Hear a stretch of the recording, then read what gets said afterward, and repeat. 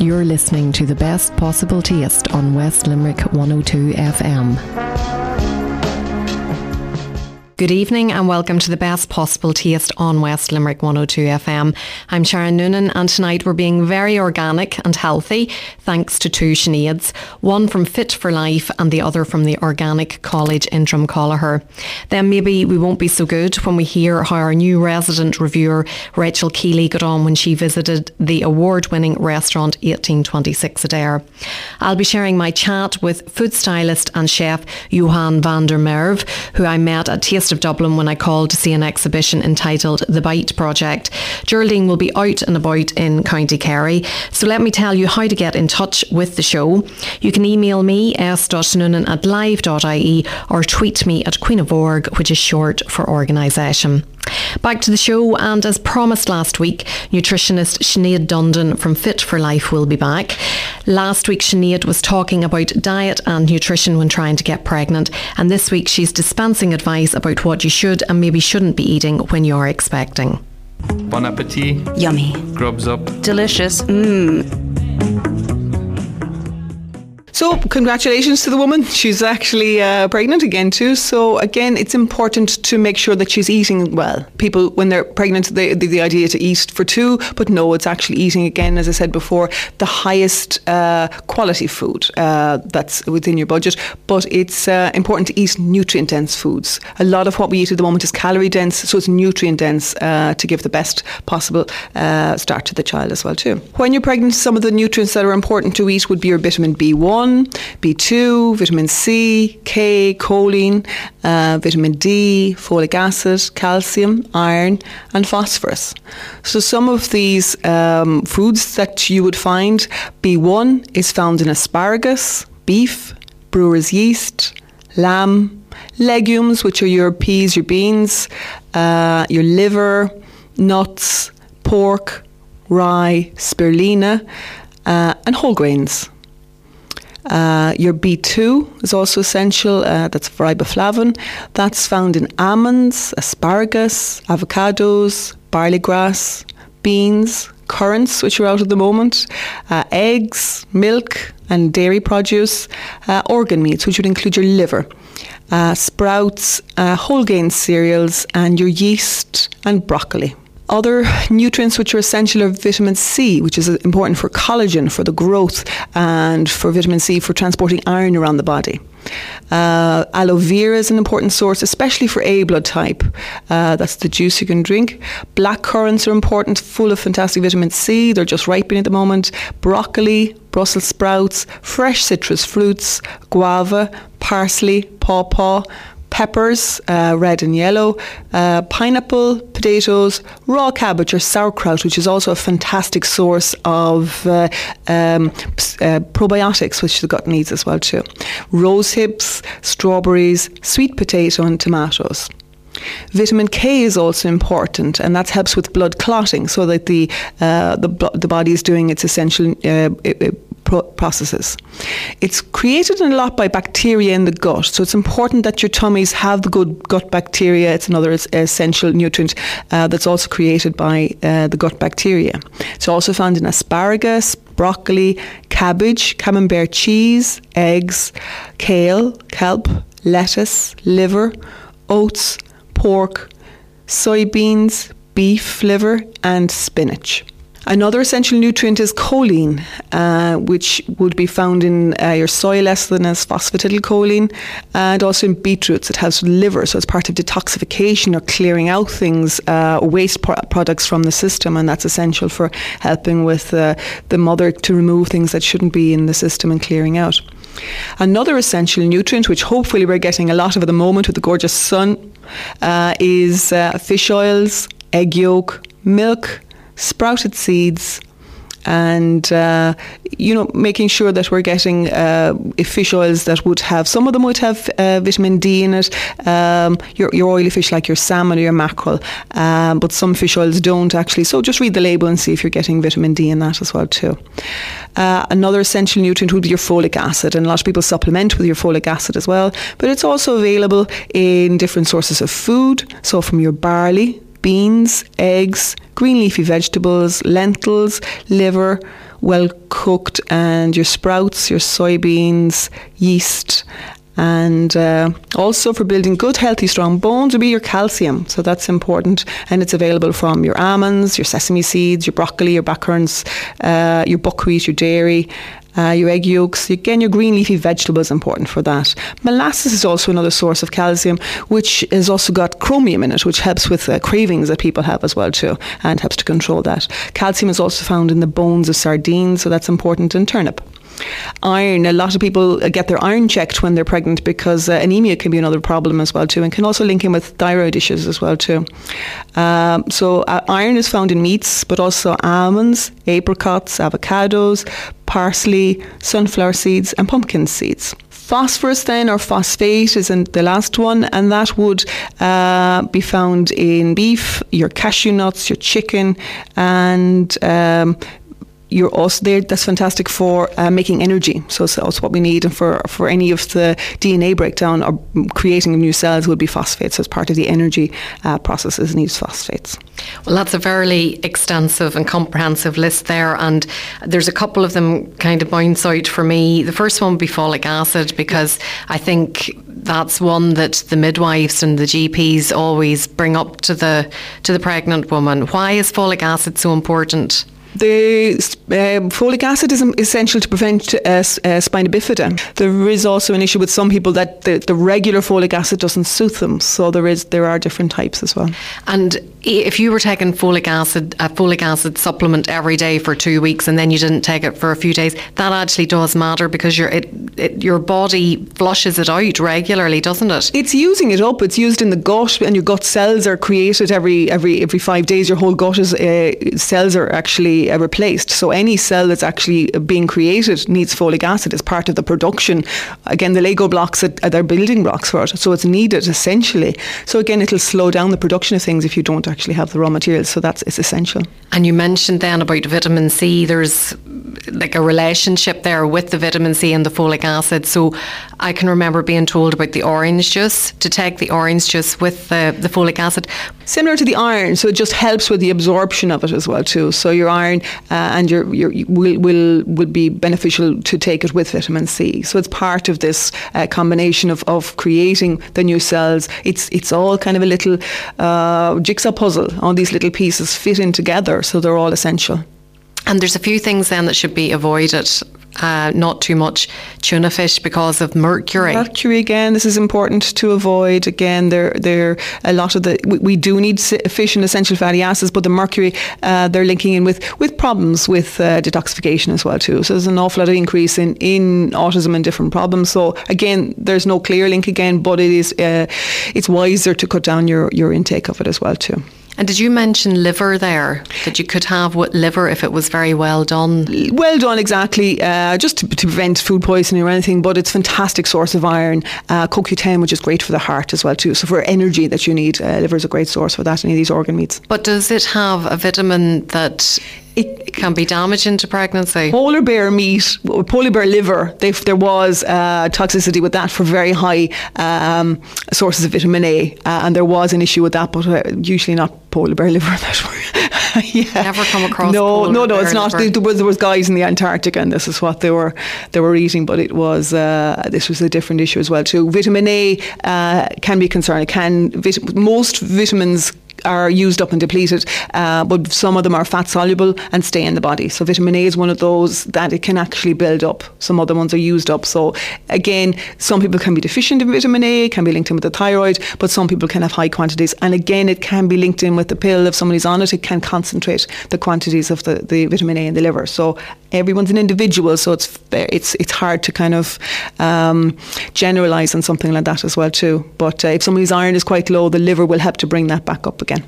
And if somebody's vegetarian, it's more difficult for them to get some of those vitamins that other people would get in meat and fish, say? It can be. B12 is another one that's essential for creation of new cells as well. So this will be very difficult to get. It's mostly in meats. But again, sometimes spirulina would be a source of it, which would be for that. Some forms of mushrooms, but it's quite difficult to get that. So again, doctors can give injections of B12 if somebody's deficient, but it is something that the doctors would usually check into with B12. And Sinead, you have lots of this information on your website. My website is foodforlife.ie. Cheers. Chin chin. Salut. Sláinte. So no excuses for producer Geraldine, who's pregnant at the moment, when it comes to diet, thanks to Sinead Dundon, Fit for Life.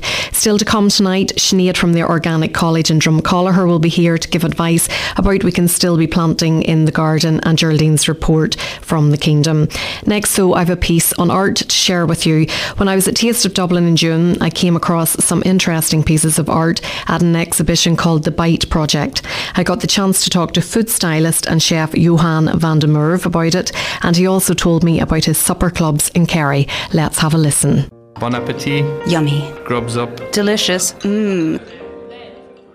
Johan, yourself and photographer Eugene Langan have an exhibition here at Taste of Dublin called The Bite Project. Tell me about that. It came about with me and Eugene kind of wanting to photograph people, very close-up shots of people eating, and the logical path to that was actually to photograph people that are kind of involved in the food scene. So it's kind of a collection of people we kind of admire, people we think do really amazing work for food. So yeah, we just kind of had a lot of fun. We teamed up with makeup artist Brian Ward. Did you have any problem getting people to take part? On the whole, most people were really just, yeah, I'll give you an hour and a half. It's great fun, actually. I actually had to rush Eugene and Brian because they were just so chatty and just couldn't stop talking. And I'm like, come on, we've got more people coming. We have to get through this. So I was kind of pushing them, and they were just having the best social of their lives. And where is it going to be on view after Taste of Dublin? We're looking for space. We haven't really decided. So if anybody's interested in having this beautiful collection of 30 images, we're open for. I think it'll hang beautifully anywhere that's food related. So we'd love to exhibit it a bit longer, but you couldn't get a better spot than Taste of Dublin to exhibit. It's the foodie mecca of Dublin. So tell me about the supper clubs. Yeah, so they'll be Friday, Saturday nights. It's a set menu, €35, which is a bargain, and we do about 4 courses on that.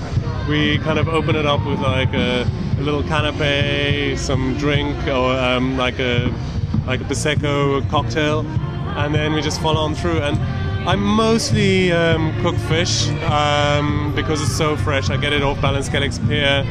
I also have a guy, Pordy, that does Ballinskelligs duck, and he's started doing chickens, and to be honest with you, it is a chef's dream. It's like, and quite often they'd be like, what's on the menu tonight? And I was like, it depends on what I pick in 10 minutes. So it's brilliant. I just absolutely adore it. And where can people get more information about the supper club? My website is foodstyle.ie. I'm a food stylist as well. So. Are you based in Dublin full time? Yeah. So you make the spin down to Kerry, especially for these supper clubs. It's only 5 hours, yeah. And the roads are all good now, yeah. No, but no matter how you do it, it's always 5 hours. But that's the great thing about Kerry. You get away. You know, it's like Yeah, no, I actually get goosebumps. I absolutely adore the place. I'm going down on Wednesday, so it's almost like going home, you know. So, no, I love Kerry. Well, we wish you all the best. You're listening to The Best Possible Taste on West Limerick 102 FM.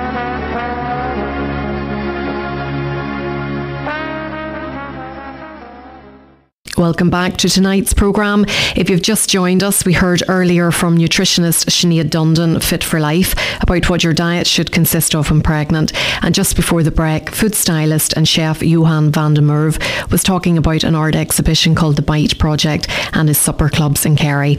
Still to come tonight, I'll be talking to another Sinead, this one from the Organic Farm in Drumcolliher. But before that, it's Geraldine's final slot for Best Possible Taste. So let's head to Tralee, where she met John Drummy and talked about what the roses dine on.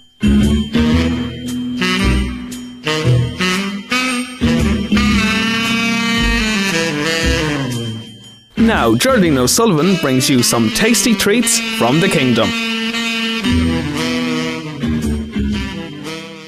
A big event on the festival calendar during the year is the Rose of Tralee. It's running this year from the 15th to the 19th of August, and we're joined now by John Drummy, who's Communications Manager for the festival. We're going to take a look behind the scenes at the catering for the festival. Welcome, John. Thank you, Geraldine. Firstly, how are general preparations going for the festival? Going very well. We've been preparing for this festival in August since last September. As soon as Hayley O'Sullivan was announced as the Rose of Tralee, we dusted ourselves off and started planning ahead to this year's event. Of course, we have to build on the success of last year, which also had 2 extra days for the gathering. So we've an action-packed programme of events, both in the Dome and in around the streets of Tralee, between Union J concert and Nathan Carter concerts, and we've also Derek Ryan. We've Walking on Cars. We've Friends in Low Places, and our licence has been granted as well. We're delighted to say, unlike sadly other concerts around the country. So we've a Garth Brooks tribute act who'll be performing for free in the streets of Tralee. We've the Kerryman the Kerryman Fashion Show is on the Sunday of the festival. We've the Kerrygold Rose Ball, which is a big glitzy glamour event, and of course the 2 selection nights on Monday and Tuesday. So there's plenty happening from the 15th to the 19th. Lots happening, and you mentioned the Rose Ball there. Can you tell us a little bit about that in terms of the size and the occasion itself? The Rose Ball, even just to go back a little bit on it, traditionally is the big gala event. It's the real fairy tale event for the festival, aside from the parade. It's a paid event, and traditionally has been held in the Dome, going back as far as I can remember, even when the Dome was in a different location. And it is the social event of the year in Kerry and probably in Munster. We have the Roses, the escorts, we have the presenter Daithí O'Shea. We would have a lot of celebrities. Some we can announce, others we can't. So something to look forward to there. But we'll have about 800 people sitting down to a 5-course banquet meal with entertainment throughout the evening as well. So it's quite an undertaking. It's in the Dome, so a lot of people who are listening to this might only be familiar with seeing the inside of the Dome during the TV selection nights when you've got theatre-style seating. But even if you want to go onto the Rose of Tralee website and do a search for the Rose Ball, you'll see how different it is. It's like it's almost like the Oscars set out for a meal. Just the star cloth and the lighting and the cutlery and the candelabra centerpieces on the table. So it's quite a remarkable event, and with 800 people, last year it was 1,200 people. It's quite an undertaking to put on. Wow. And in terms of staff numbers then to support that? Yeah, the ball is the catering for the ball is done by Brook Catering, who are a very reputable company based in Cork, and they've been working with us for the past number of years, so very familiar with it and know how to have their staffing just right. Between, I suppose, kitchen staff, preparation staff, serving staff, bar staff, and festival team staff and volunteers, we'd probably have about 80 people working in and around the Dome on that particular night. And then you have to allow for the fact that we'll have a Nathan Carter concert the night before, so there's a around the clock turnaround on the Thursday into Friday to turn it from a concert venue into a ball setting, and then turn it back around again for Saturday when there'll be a teen disco in memory of Donald Walsh. So if you include all of them, you'd have 80 people. So it's some number of people. And can you give us a sneak review into the menu? Absolutely. And you know what? We had a sneak preview recently. We had a tasting, and it was quite spectacular. It was a bit like MasterChef. I had 2 main courses, well, a bit of one and a lot of another. The starter is a warm tartlet with Clonakilty black pudding, baby leek and tomato fondue, glazed with Gruyere cheese, sweet red pepper, coulis and dressed rocket leaves. There is a green apple sorbet finished with mint salsa. Then the main courses, we have the roast prime sirloin of Irish beef with a red wine and tarragon mushroom juice and herb roasted baby potato. That's what I had at the tasting. But I also sampled the pan roasted fillet of salmon topped with dingle bay prawns, citrus and herb crust, and it's served with Kerrygold Beurre Blanc.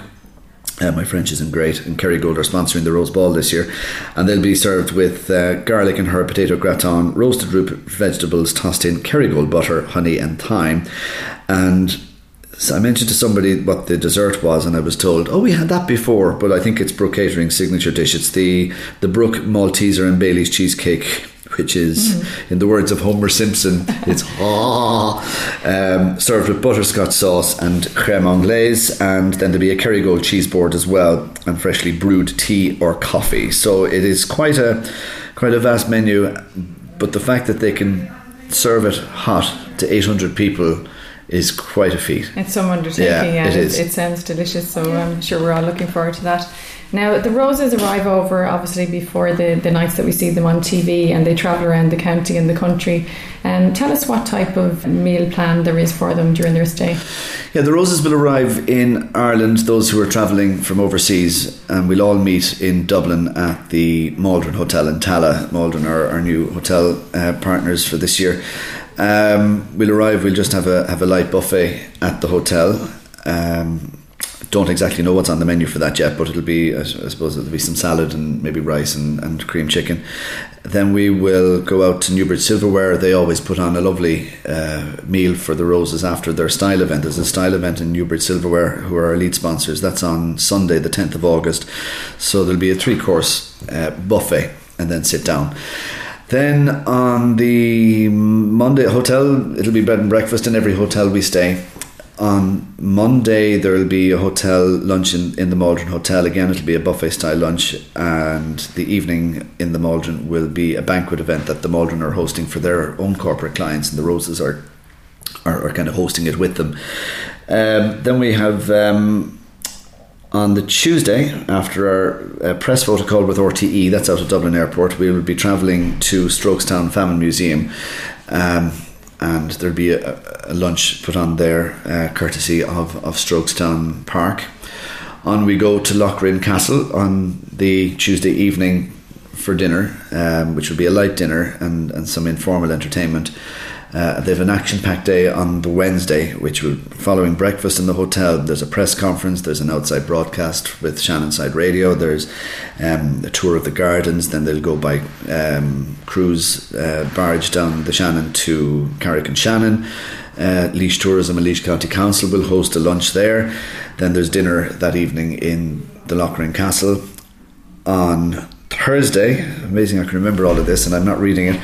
On Thursday we leave Leitrim and head down to Limerick via Athlone. So there'll be a lunch in the Radisson Hotel in Athlone. The Roses will meet the escorts on Thursday evening in the Maldron Hotel in Limerick for what we call a mix and mingle event. So it's a 3-course meal, but it's very informal in the sense that the escorts move around from table to table. It's not speed dating because a lot of our Roses are in relationships, as are maybe some of our escorts, but they don't know, you see, until Friday who they're paired with. So right. So it's a kind of a leave you guessing type idea, and they get to know each other because they all become a big group of friends at the end of the day. So there's a nice meal in the Maldron, and it's our first time eating there this year. And then Friday it's on to Tralee after breakfast. There'll be lunch at the Tralee Bay Wetlands hosted by Kerry County Council, and then they arrive at Fells Point Hotel, and then we're into the Dome. So I would be expecting that most places where we stay will be serving Irish locally sourced produce, as would be the case in most places in Tralee. So we look forward to supporting them, and we appreciate their hospitality, because without the hospitality we wouldn't be able to do the Rose Tour. Yeah, it sounds like a fairly full-on it's a lot. It's to mind the voices for the Roses as well, because it's 32 ladies all in the one place. There's quite a lot of chat going on. And is there specific catering for the other, say, third-party teams that are involved in the festival, like the TV crews and the workers? RTE, to the best of my knowledge, look after themselves, and they organise their own catering. As far as our team are concerned, we'll say around the hotel, we would have I suppose an agreement in place with the hotel, so we feed ourselves when we need to feed ourselves. The volunteers around town who are working in the street carnival, thanks to the sponsorship and support of various local eating establishments, we would get vouchers or we would get discounts off meals, so they're all encouraged to eat locally and to eat well whenever possible. So I suppose an opportunity to thank the local restaurants and cafes for helping us out with that. So everybody is fed and watered. A lot of the time it's everyone's own responsibility to make sure they do it, because it's such a busy event. And in terms of the celebrity MCs that have hosted the event over the years, have you heard of any unusual requests? Apart from Dahi being a cannibal and Ray D'Arcy being a herbivore, no, there isn't. No, I'm only joking. No, we haven't had any special requests. We might get some dietary requests from Roses, all right, or indeed the escorts. I suppose we're more aware now of celiac disease and all of that. So sometimes there are requests from the Roses. The presenters, no, they're not divos at all. That's disappointing. Sorry, no story there. They muck in with everyone else. Ray D'Arcy, I know when Ray presented the Rose of Tralee, he did it for 5 years and started a family in the middle of all of that. So instead of staying in the hotel, he then started to maybe self cater with Jenny and the one child as it was, Kate, at the time. So that would be the only thing. Going back to Gay Byrne or Derek Davis or Marty Whelan or even Terry Wogan, Brendan O'Reilly, Kevin Hilton, I can't think of anything, or we haven't heard any stories anyway. So very good. And there is also a food and craft market on during the festival. Yeah, that has been growing now for the past number of years. It was originally, I suppose, run by Tralee Town Council, the former Town Council, in partnership with us, but it's something that we've slowly taken ownership of, I suppose taken responsibility for it, and it takes the pressure off the council who are so busy trying to organise making sure the town is looking its best for the full few days. And it's a high upmarket in terms of quality. You've got artisan foods, you've got local craft makers, so it's very tasteful, it's very good, and at the same time, that's all down Denny Street, and then at the same time the traditional local Tralee Farmers Market continues on the Saturday as always from 10:30 until 2:30, I think is the time that is. So you can get all your local produce there as well. It all sounds great. So there really is an awful lot on for all different age groups, really, from kids to teens to adults. So yeah. It's a great festival. And just in terms of tastes, Tralee Chamber Alliance recently produced a 40-page Eat Dining in Tralee booklet. So we'd be encouraging people to pick that up, because they'll see a lot of the choice and prices and opening hours for the various establishments. I know lots of places will be open longer during the festival, but by just that little booklet, it's a small little booklet that'll fit in your pocket or fit in your handbag, and you'd be amazed with the amount of choice that there is in Tralee. Sounds good. And in terms of getting more information about the festival and for buying tickets, where can people go? Yeah, the website roseoftralee.ie is kept up to date as best possible. A lot of things changing. We would have maybe 80,000 visitors to the website in the month of August alone. So roseoftralee.ie. Become a fan on Facebook. We've over 28,000 fans on Facebook, and there's regular updates as to what's happening, and also Twitter, which is @roseoftralee_, or just use the hashtag Rose of Tralee, and everything you need is there. Our festival programme of events, our colour brochure will be out from the August bank holiday weekend onwards. That's 44 pages with all the entertainment in it and all the roses and all details of everything that's going on, and that'll also be available to download from the website from the 3rd of August. Great, that's perfect. Thank you very much, John Drummy. We're all looking forward to the festival, and best of luck to all the roses. Thank you very much indeed. Cheers. Chin chin. Salut. Schleunter. Thanks to Geraldine for keeping us up to date with the culinary happenings in Kerry, and sure, she might make another appearance next week for the last time. I am delighted to confirm that we will be keeping Kerry very much in the spotlight whenever Geraldine's finished, thanks to Karen Coakley of Kenmare Foodies. Karen is going to call in every month to keep us abreast of all the culinary news in Kerry and maybe a bit further afield, and we look forward to welcoming her to the Best Possible Taste. Back to West Limerick now, and we're moving closer to home thanks to Sinead from the Organic College in Drumcolliher, who is here with tips and advice about growing your own food. Bon appetit. Yummy. Grubs up. Delicious. Sinead, some people might think it's too late in the year now to actually start planting in the garden for food that you can have later on in the year, but that's not actually the case, is it? No, there's still quite a lot of things that can be planted. Things like salad can be planted all through the season, all through the year really. It's things like lettuce, rocket, all those kind of nice salad leaves, they grow all year round, so you can plant them at any time. So there's still plenty of time to plant those. You'd also make a second sowing now of a lot of crops, even carrots, not main crop carrots that you'd be storing, but the carrots that you'd pull and eat straight away, the ones you'd see in the shops with the green still on them. You can still make a sowing of those, and even peas. So there's quite a lot of things that can still go in at this time of year. You said there main crop carrots. What time of the year would you put those into the ground? They'd usually go in kind of April, May, that time, and they need to be in the ground quite a while. And they're the ones that would be harvested in the autumn and go into store to have through the winter. Whereas the summer carrots are the ones that you pull right through the summer and use with, and have with the greens on, that kind of way. Okay, so they're more like a salad type carrot then. No, they're a full carrot. But in the shops when you see them with the green still on, they're summer carrots. Okay. So I'm learning so much here. My father would be so proud, the greengrocer that he is. So if somebody wanted to actually grow lettuce now, what do they need to do? Is it seeds? Seeds, yeah. Okay. Yeah. So we get our seeds and we get little trays. What do we need to do next? You can sow them in trays. You could direct sow them into a container, I suppose people sometimes don't realise that things like salads will grow quite well in a window box or a container. They don't need, a lot of ground. They don't need big digging or anything like that because they have quite shallow roots. So you could sprinkle seeds. You'd often get a pack of mixed seeds, a mixed salad leaf that would have everything you'd want really from the point of view of salad. And you could just direct seed them into a container, or you could sow into a tray or a module tray, and when they've germinated and put on a few leaves, then you could transplant out into your final planting place. So there's no need for the hot press or anything like that, because I've come across friends in the past that you open the hot press to get the tile and there's these seed trays sitting. Yeah. That's usually earlier in the season, early in spring when you need a bit of extra heat. The hot press is the perfect place for germinating seeds. But at this time of year, the temperatures are there. You don't need any extra heat. You could just put them on a sunny windowsill or something. But even just outside at this stage, there's fairly high temperatures. Things will germinate very quickly.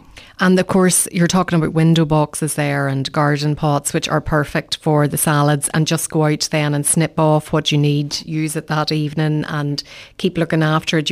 Is there a lot of maintenance with them? No, there isn't. And a lot of those kind of salads are what we call cut and come. So you just take leaves off them and they keep producing more. So you don't need a huge amount of plants to keep you going through the season, because you can keep cropping off the same plants. So all the things like a lot of the nice curly lettuces, Lala Rossa, rocket, mustard, all those kind of nice salad mixes that we see, they're all cut and come, and they'll just keep producing for you. The more you pick, the more they produce. And what can you do if you have a problem with pests, maybe flies and slugs and things like that? Well, I suppose with salad, slugs is always the big one. They seem to quite enjoy munching on your salads, and when they're in the ground, very often it can be an issue. This summer, again, we've had such dry conditions and a lot of sun. Slugs aren't as big an issue as, in wetter years. But again, you just have to keep an eye, I suppose, keep a watch out, use barriers, things that you can put around the plants that sort of prevent the slugs coming in, or things that will draw them away. A lot of people like to use the beer traps, which is basically a bit of beer in the bottom of something like a yogurt carton or something. Of course, you have to deal with the sludgy mess of dead slugs afterwards, which isn't what everybody likes either. But there's lots of things. There's a thing called seaweed dust, which is dried seaweed, which is used as a fertilizer and as a feed, but it's salty. So if you put that around where you're planting, your salads or whatever, it acts as a deterrent. The slugs don't like the saltiness, so it just kind of keeps them off, and it will feed the soil as well.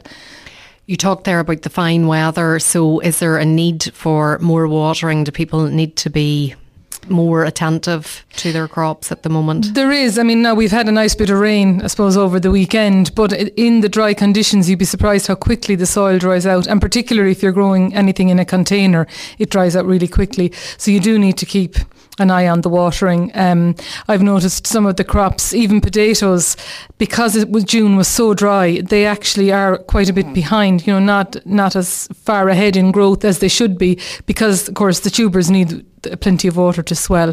So it is important to keep an eye.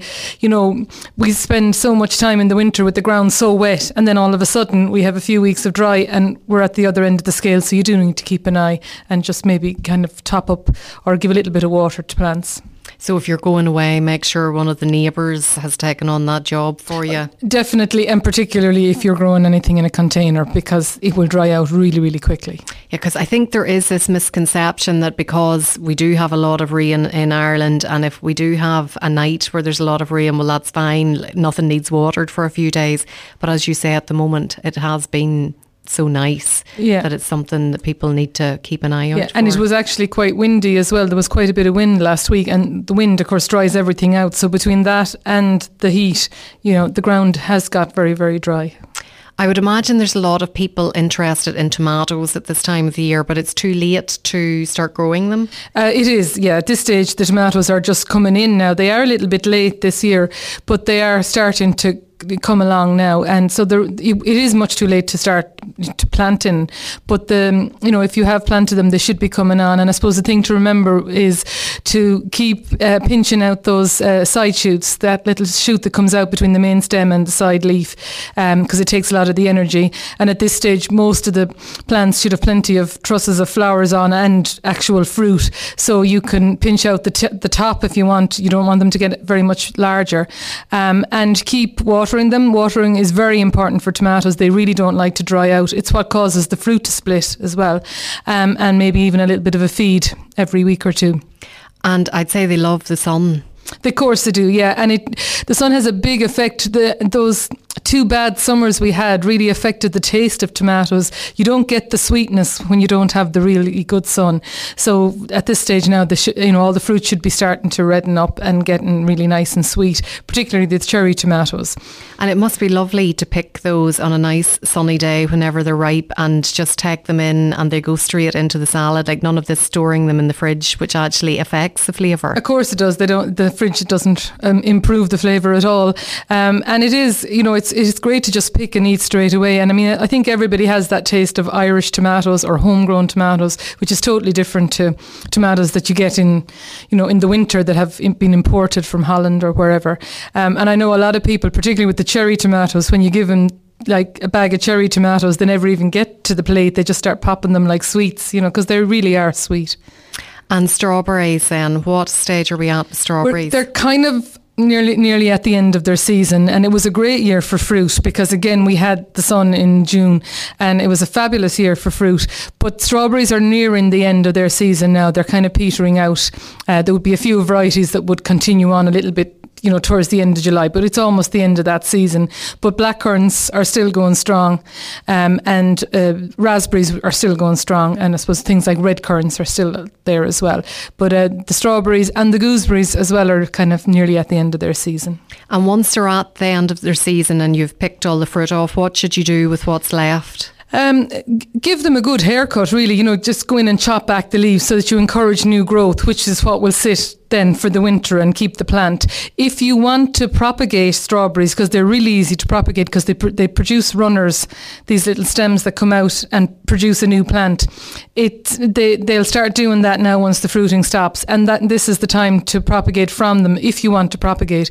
But if you don't, cut all those runners off because they're taken from the plant, and just keep your plant to grow on and stay again in the ground over winter for next year's crop. And is there anything that you should do to protect protect them over the winter if we had a hard frost, for example? No, they're very hardy. They don't need anything. Once you give them a cut back now and let them produce new growth, that growth will sit over the winter and protect the crown of the plant. And then in spring, they're off again into new growth. So there's really nothing much to be done with strawberries. Once they finish fruiting, you're fine.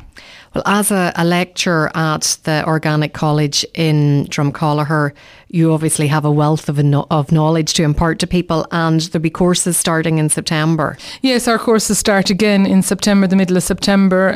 We're still accepting applications from people, and it runs right through from September to the end of May, and then the students work through the summer as well, not full-time, but they come in over the summer, because most of the learning is happening in the summer when all the crops are coming on. That's I suppose the main part of the season, is in June and July and August. But our new students start again in September.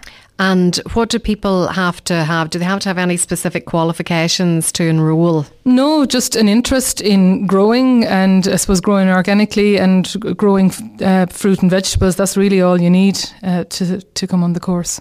And all the details are on organiccollege.com. Yep, on the website all the details are there. Sinead, thanks so much for coming in, and we look forward to talking to you again in the near future. You're listening to The Best Possible Taste on West Limerick 102 FM.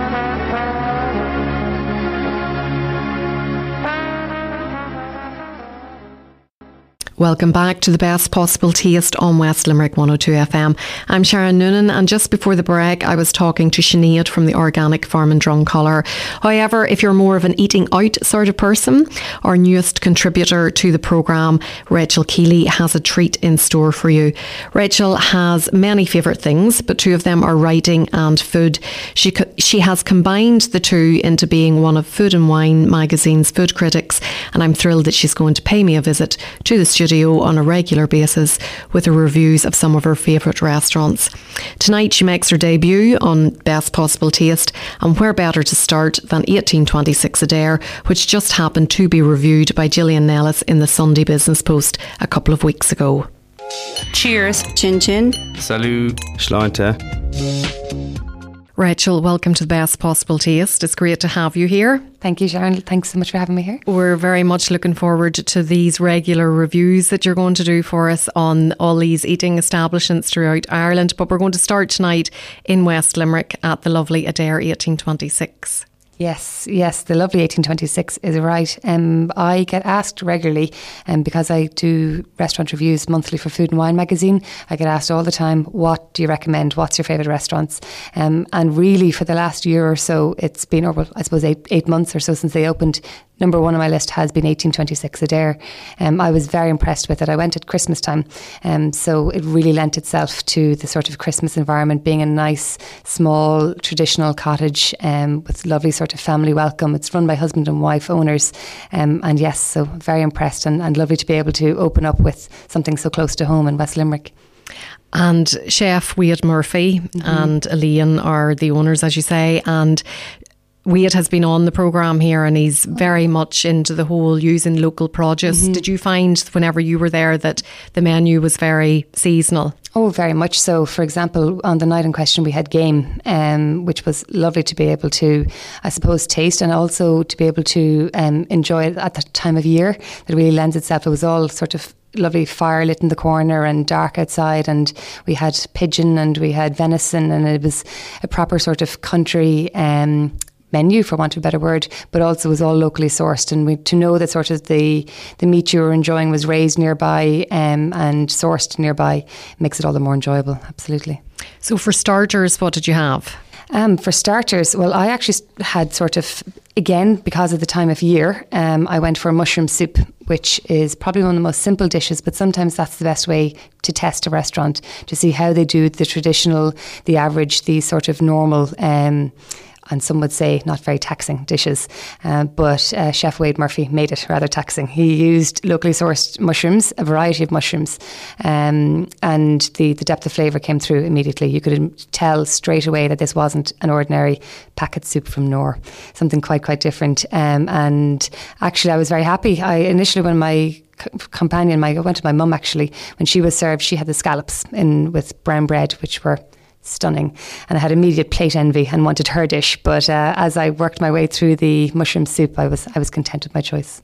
I'm at that stage now where I nearly let himself choose for me, because I always seem to choose the wrong thing and go, drat. You want his plate? Yes. And he doesn't like to share. No, my husband neither, but he's happy to share mine. So it's, works out for him. Of course, yeah. So that was the starters. What about presentation? So beautiful. Sometimes that can be something that can lack slightly in restaurants, especially when they're quite new, because they're so anxious to get the plate on the table quickly without fuss and to make sure that the food is good.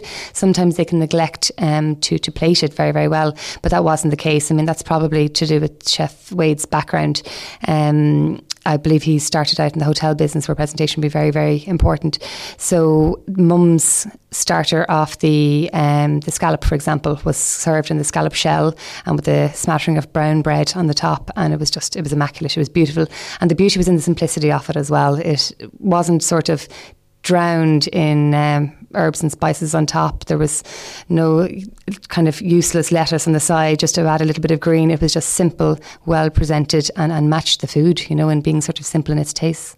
And the mushroom soup? Well, mushroom soup can sometimes be the ugly duckling of dishes. It's hard to make sort of a slightly grey soup look good, but they managed it. The variety of mushrooms, I think, came through. It wasn't just one thin colour. It sort of looked like it had come from a field, which it had. It had a little bit of green on top. It also had the variety of darker and lighter mushrooms inside, and it was blended quite roughly as well, so you could really taste the individual vegetables, which is nice. And moving on to main courses then. Yes, the game. It was a real treat. My mum ordered the venison, which was just absolutely fantastic. I mean, venison is one of those dishes that, done well, is just, I think the word I used in the review is spellbinding, and that sort of still applies, to be honest. Done not so well, it can be slightly tougher meat, and that wasn't the case here. It was absolutely perfect. Served very simply with a jus. I believe it was a cherry and blackcurrant jus, and that's all it needed. The meat was so fine, it needed very, very little else. I had pigeon, which was very different. I kind of went for it just to try something different. I've had it a couple of times before, but I was eager to kind of remind myself as to what it tasted like. I found it a little bit more rough and ready. It is game after all. Is it a bit like liver? Some people have said that. Yeah, it's possibly, it's a little bit, it's certainly very earthy in the same way that liver is. I found it a little bit stringy, a little bit chewy. That wasn't the cooking, I think. I think it's the meat more than anything else. So it was presented very, very well. But what they did was very smart. Because it's naturally quite a dry dish, it's difficult to cook it without drying out. They added quite a few extras, like they had shredded leg, they had ballyhooran mushrooms, they had, I think there was various different beans as well inside it as well. So it became almost like a stew, or sort of like a cassoulet nearly, which was lovely. So it was a very sort of traditional approach to a traditional dish, or to a traditional ingredient rather, which worked very, very well. And any sides with that? And your mother's dish? I think we had some potatoes, which would be the obvious choice, I suppose, with dishes like that. I think if I remember correctly, they were sautéed potatoes. Lovely. My mum had a side salad, a garden salad, because she was trying to be good for her Christmas dresses. Of course.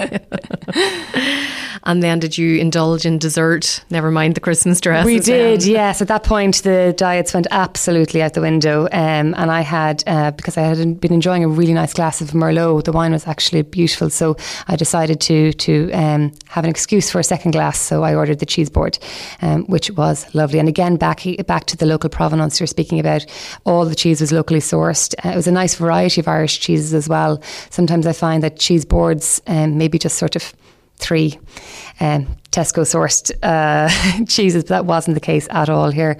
And again, served beautifully on a lovely thick wooden board, with fresh tart Granny Smith apple, which was lovely, actually really nice to sort of cleanse the palate in between the different types of cheeses and allowed me to enjoy each one better.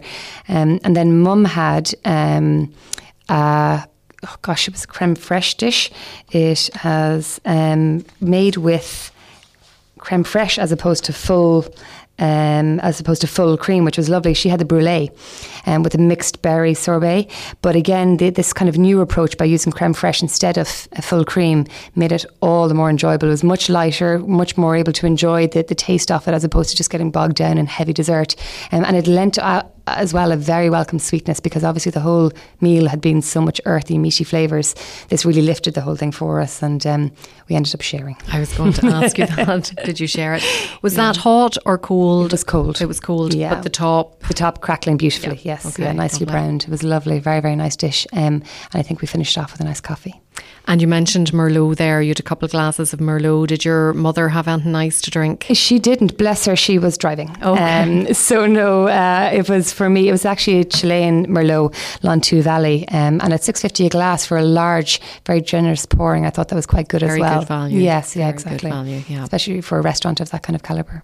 The overall ambience then of the evening, you mentioned there that the fire was going and it was nice and cosy. Was there a number of people there tonight? A bit of a buzz to the place? There was, absolutely. It was very much a lovely sort of family Christmas conviviality, with the fire going, with sort of like the firelight flickering against the whitewashed walls, and they have beautiful sort of small recessed windows and brown wood. They've even a little spinning wheel above the door and things like that. It all lent a beautiful, traditional, warm, cosy atmosphere to the evening. One that really worked well with the time of the year and the sort of crisp evening outside. It was lovely, really, really nice. And how would you rate the service? Service was excellent, can't fault it, despite the fact they're extremely busy. I always sort of admire restaurants that can not only handle crowds but handle them with a smile, and that's what these guys did, despite being quite new. As I said, they weren't open all that long.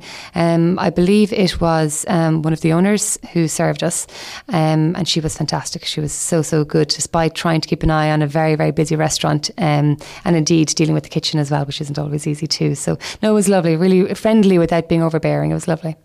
And the bill then, what was the damage? Can you remember? The damage, I can indeed. It wasn't actually bad. I mean, it's not going to be especially cheap for that kind of standard of food. But we spent just short of €98 on 3 courses each and 2 glasses of wine for myself. So wasn't bad considering the sort of expertise that was involved in cooking the food, And it was a nice evening for you to have with your mum coming up to Christmas. It was lovely. Exactly. More importantly, yeah, very, nice very time true. to spend together. So and only 20 minutes from Limerick City, and we went, I think, across the road for a nice nightcap as well. So yeah, it was a lovely evening, as you say.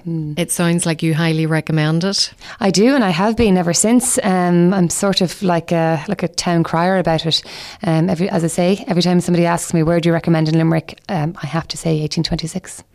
Well, you have your review up on your blog if you want to give out the website. I do indeed. It's rmkeely.com. So that's M for Mary, good Irish girl that I am, KEALY.com, or catch me on Twitter at rmkeely. Rachel, thanks so much for coming in tonight, and we look forward to welcoming you back in the not too distant future. Thanks very much, Sharon. Bon appetit. Yummy. Grubs up. Delicious. Fantastic to have Rachel on board, and she'll be back in 4 weeks with her next review. Until then, I'm happy to remind you of what's on this weekend in the world of food and drink. And of course, it's the weekend of the long-awaited Dua Festival and Barbecue this Saturday and Sunday. I spoke to John Relihan last week about the event, and you'll have heard that John is one of Jamie Oliver's top chefs and originally from Dua. When he was home for the festival last year, he made a promise to return in 2014 to cook for the entire village, and he is keeping to what he said. There's going to be lots of food over the weekend by all accounts. Cookery demos by John himself, Barbecue Joe's and Mark Doe from Just Cooking, cookery competitions and lots of family fun. Check out duafestival.com and be sure to say hi, as I'll be doing some emceeing on over the weekend. If you can't wait until the weekend for the cookery demo, I believe Rachel Allen is in Kerry on Thursday at the launch of a new restaurant. I think it's called The Heather in Moriarty's at the Gap of Dunloe. I don't have any more information on that, but I'm sure if you Google it, it will be there on the internet. Closer to home in Ballingarry, the Bee Fest is taking place, and there's a country and craft market there on Saturday. And on Sunday in Turnafulla, there's a food and craft fair and family fun starting at 2 o'clock. Further up the country, Taste of Cavan is taking place. Highlights include the Irish Restaurant Awards Best Chef Nevin Maguire and Michelin star chef Richard Corrigan of the famed Corrigan's Mayfair in London. The No Salt chef Brian McDermott, Clodagh McKenna and Rachel Allen will all be there as well. Lots of children's entertainment, and details can be found on thisiscavan.ie. That's one of the many events taking place during the month of August that Helen McDade from Fulja Ireland highlighted on the programme last week. If you'd like to hear that interview again, check out our podcast, soundcloud.com/food-and-drink show, and you can have a listen. And as Helen advised, details of all the events she mentioned can be found at discoverireland.ie/food. Please keep sending me details of your cookery demos, food courses, product launches and fundraisers to s.noonan@live.ie, and I'll only be too delighted to give them a shout out here on the diary on Best Possible Taste. Cheers. Chin chin. Salut. Sláinte. That's all we have time for this evening on The Best Possible Taste. Thanks very much for tuning in via traditional wireless, or if you're further afield, through tunein.com or the TuneIn app. As mentioned in the diary, we have a podcast at soundcloud.com/food-and-drink-show if you missed any of the show tonight, or maybe an older one. Thanks to tonight's guests, the two Sineads, Rachel and Johan. And it's a very sad good night for me because it's Geraldine's last show as she's off on well-deserved maternity leave. I have the tissues ready. Sniff, sniff. Geraldine has been producing the show since last October and has been a pleasure to work with. Her hard work and input into the format, as well as doing the Kingdom slot every week, has been a real asset, I should say. And I'd like to say thanks so much, Geraldine, and I'm going to miss you. I should also say thanks to your husband, Tommy, and your daughter, Eve, who put up with you travelling from Killarney every week to be here. Before you go, I have a little surprise for you. I got in touch with some of our guests and I have a few goodies for you to take home to enjoy. Tom Flavin from the Limerick Strand Hotel has sent in a host of secret ingredient jars. I've no idea what's in the bag. I didn't have a nose. Ron Forrestal gave me this presentation box of wine, obviously to store and enjoy when the time is right for you. Helen Cahill dropped in some cheese, and Chad Byrne from the Brehon in Killarney has invited you and Tommy to visit the hotel for dinner, and you can give me a shout if you need a babysitter. So the very best of luck, and I know you'll be tuning in religiously every Tuesday. She's laughing now. So until next Tuesday, to all the listeners out there, enjoy your week and bon appetit. Do you want to get in touch with The Best Possible Taste? Do you want to come on, share a recipe, review a cookery book, or just have a general chat about what you like to eat and drink? All you have to do is get in touch with me, Sharon Noonan, by sending an email to s.noonan@live.ie or send me a tweet at Queen of Org. Bon appetit!